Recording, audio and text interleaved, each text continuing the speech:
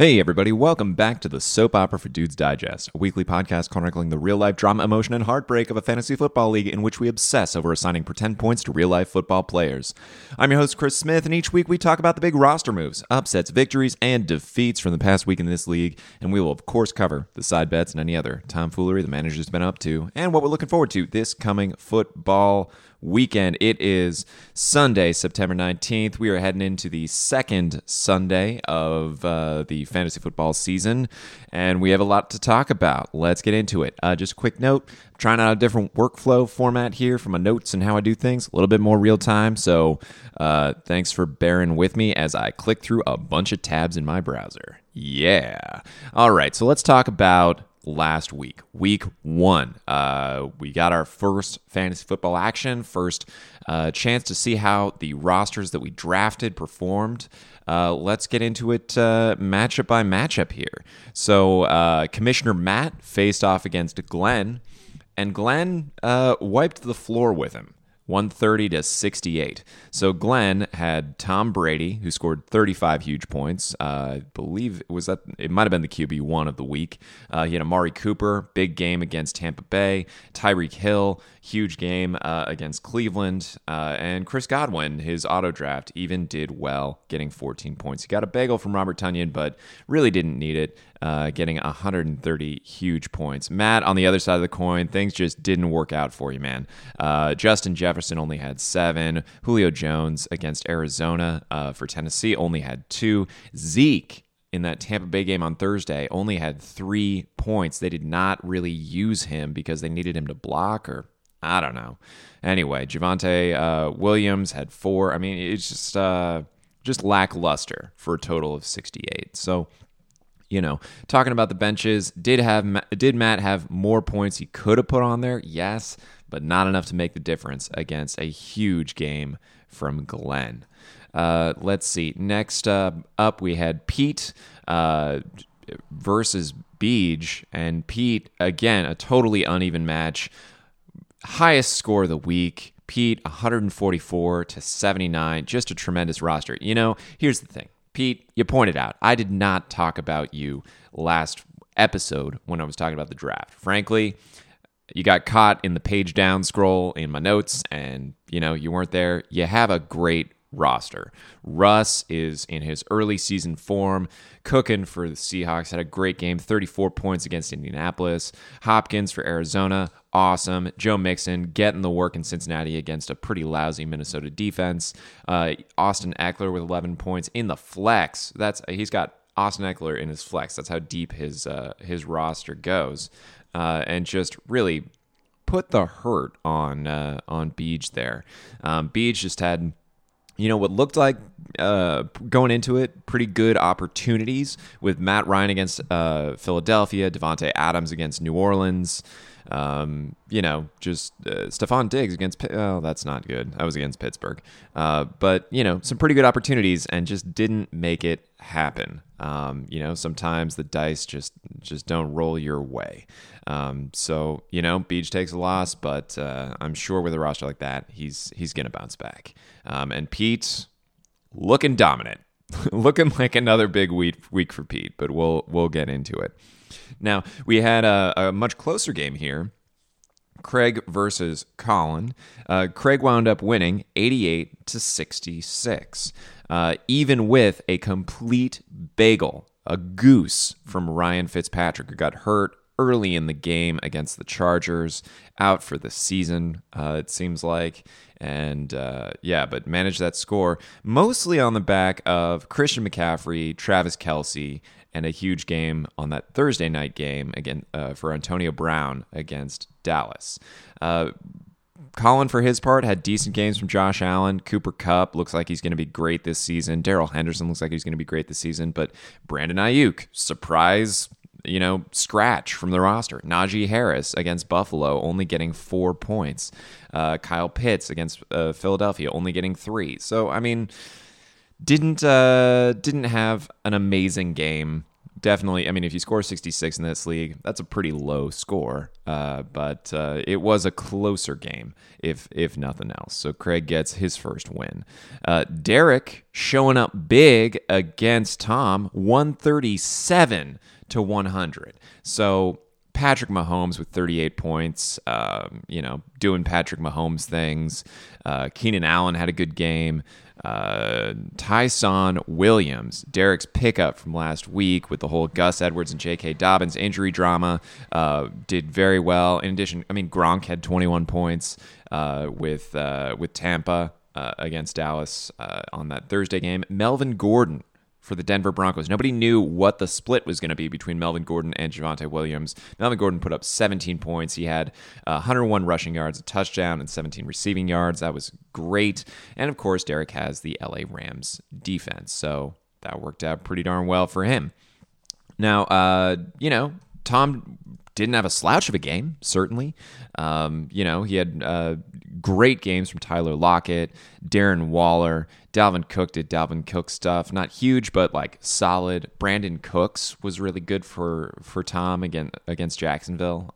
He's on Houston, but he's the good receiver on Houston, so he's going to get the work. Mike Williams for the Chargers. So, Tom did well. Getting 100 points is not a easy thing to do, or it's sort of a benchmark for like you're doing pretty good if you get to 100. And so a good game, but Derek, running away with it here. I mean, on the bench, yeah, I guess, Tom could have played Kirk Cousins instead of Baker. But otherwise, really good game from both of them, I think. Now, maybe the lowest scoring matchup of the week was Scott versus Drew. Scott wound up coming away with it 79 to 69.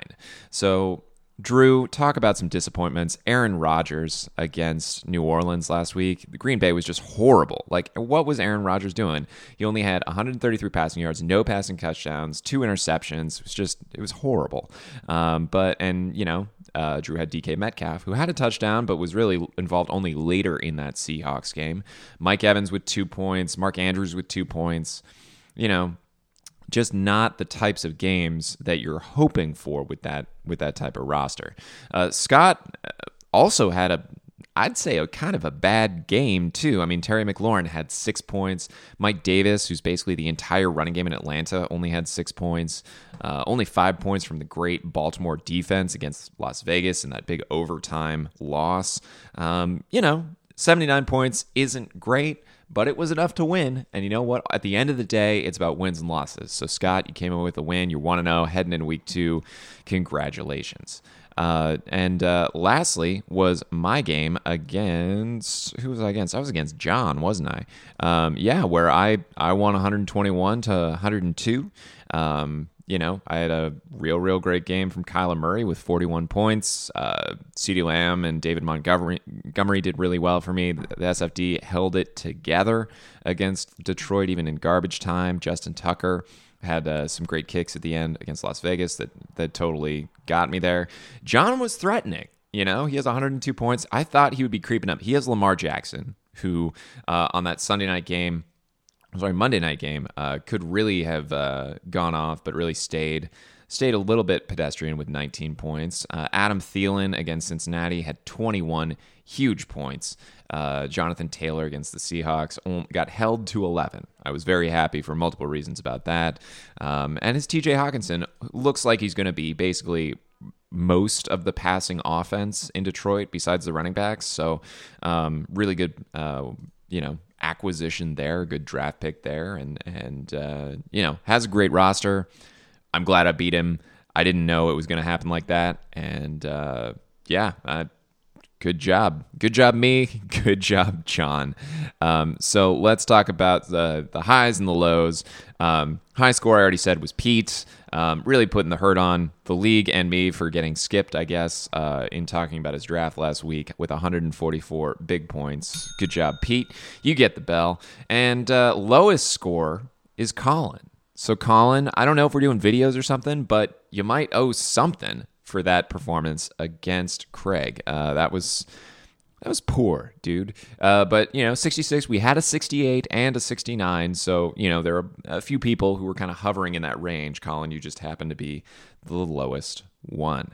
So that was the recap of week 1. In between, certainly, people made some roster moves. It was the first waiver wire of the season, and we had somebody to get really excited about. So Eli Mitchell was the surprise, with Raheem Mostert getting hurt, much to my dismay. I had Raheem Mostert drafted.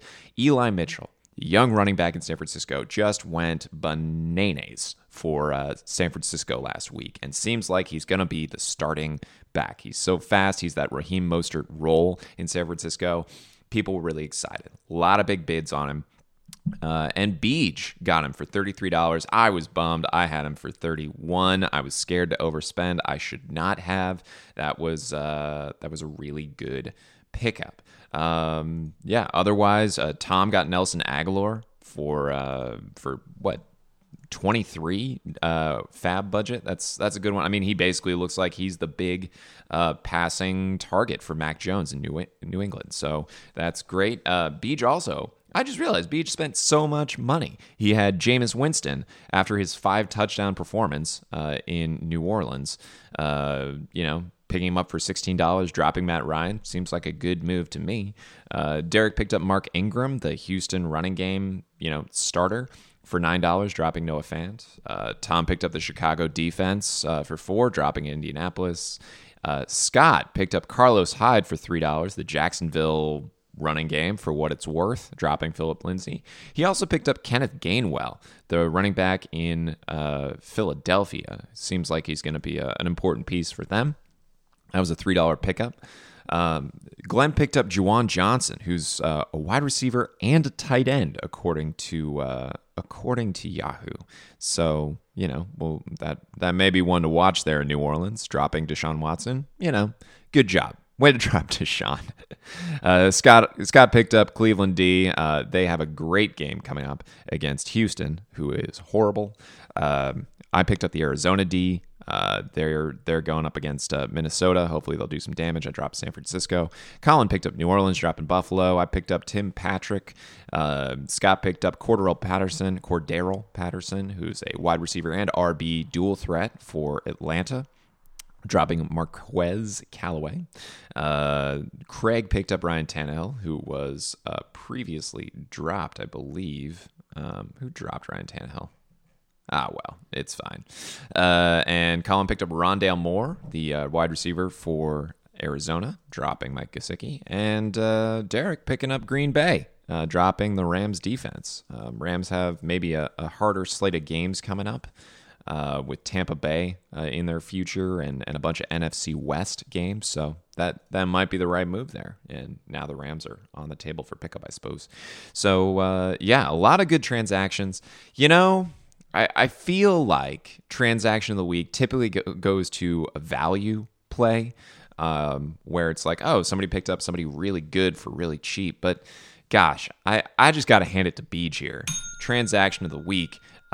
Eli Mitchell seems like he's going to be the difference maker. I'm a bit in my feels. I'm tilting about that low bid that I gave. I should have bid more, but so it is. Now, transaction of last week.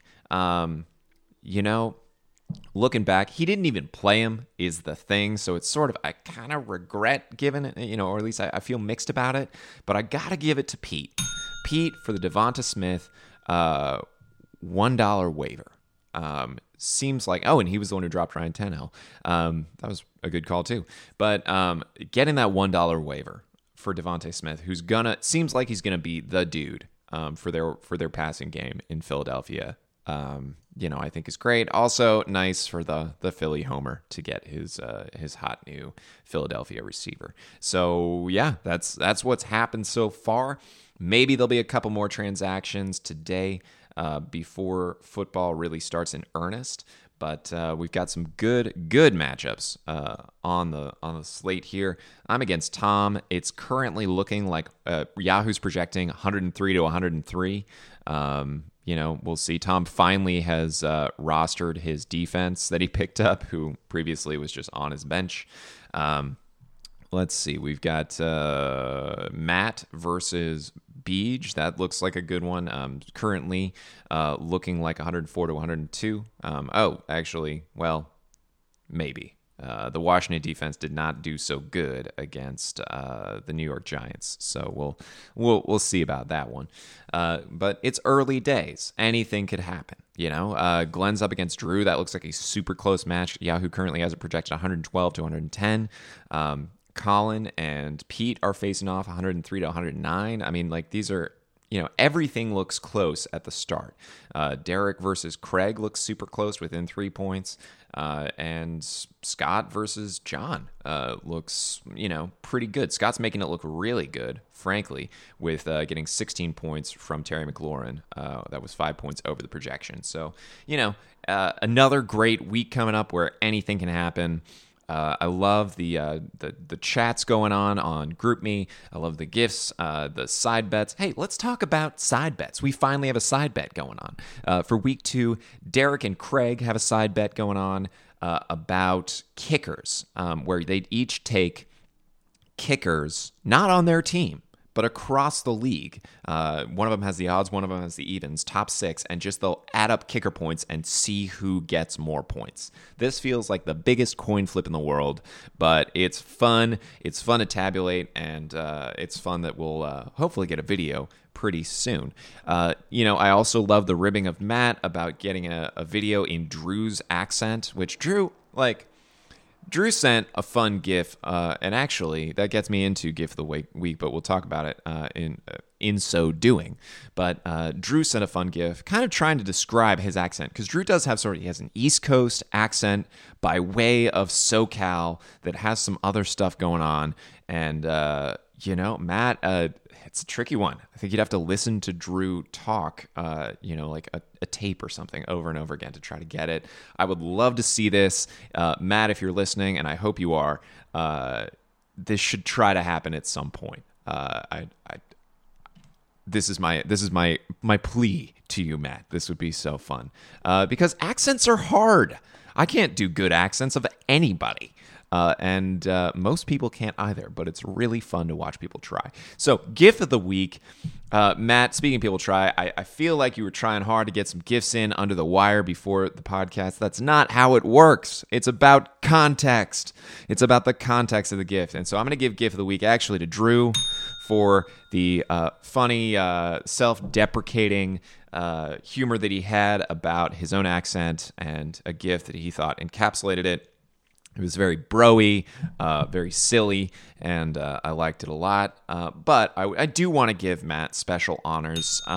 You'll get a belt too, because Matt had a wonderful rant from the point of view of the Baltimore Ravens. I believe that was his own, but he was talking about how, just give me all the veteran running backs you have. Like, it doesn't matter who they are, just whatever. And it was very, very funny. And I love that kind of banter and humor in the chat in this league. Is what makes it so fun. So absolutely, you get a bell, just not for a GIF, my dude. So we're going into week 2. It just really starts in earnest in just a few hours here. So enjoy fantasy football. I'll see you in the chat. And everybody have a good week. Good luck to you. Everybody except Tom, who I hope does not have good luck and that I get another win. So take care, everybody. Talk to you later. Bye. What? D-R-A-M-A. Drama. Right there. Yep, for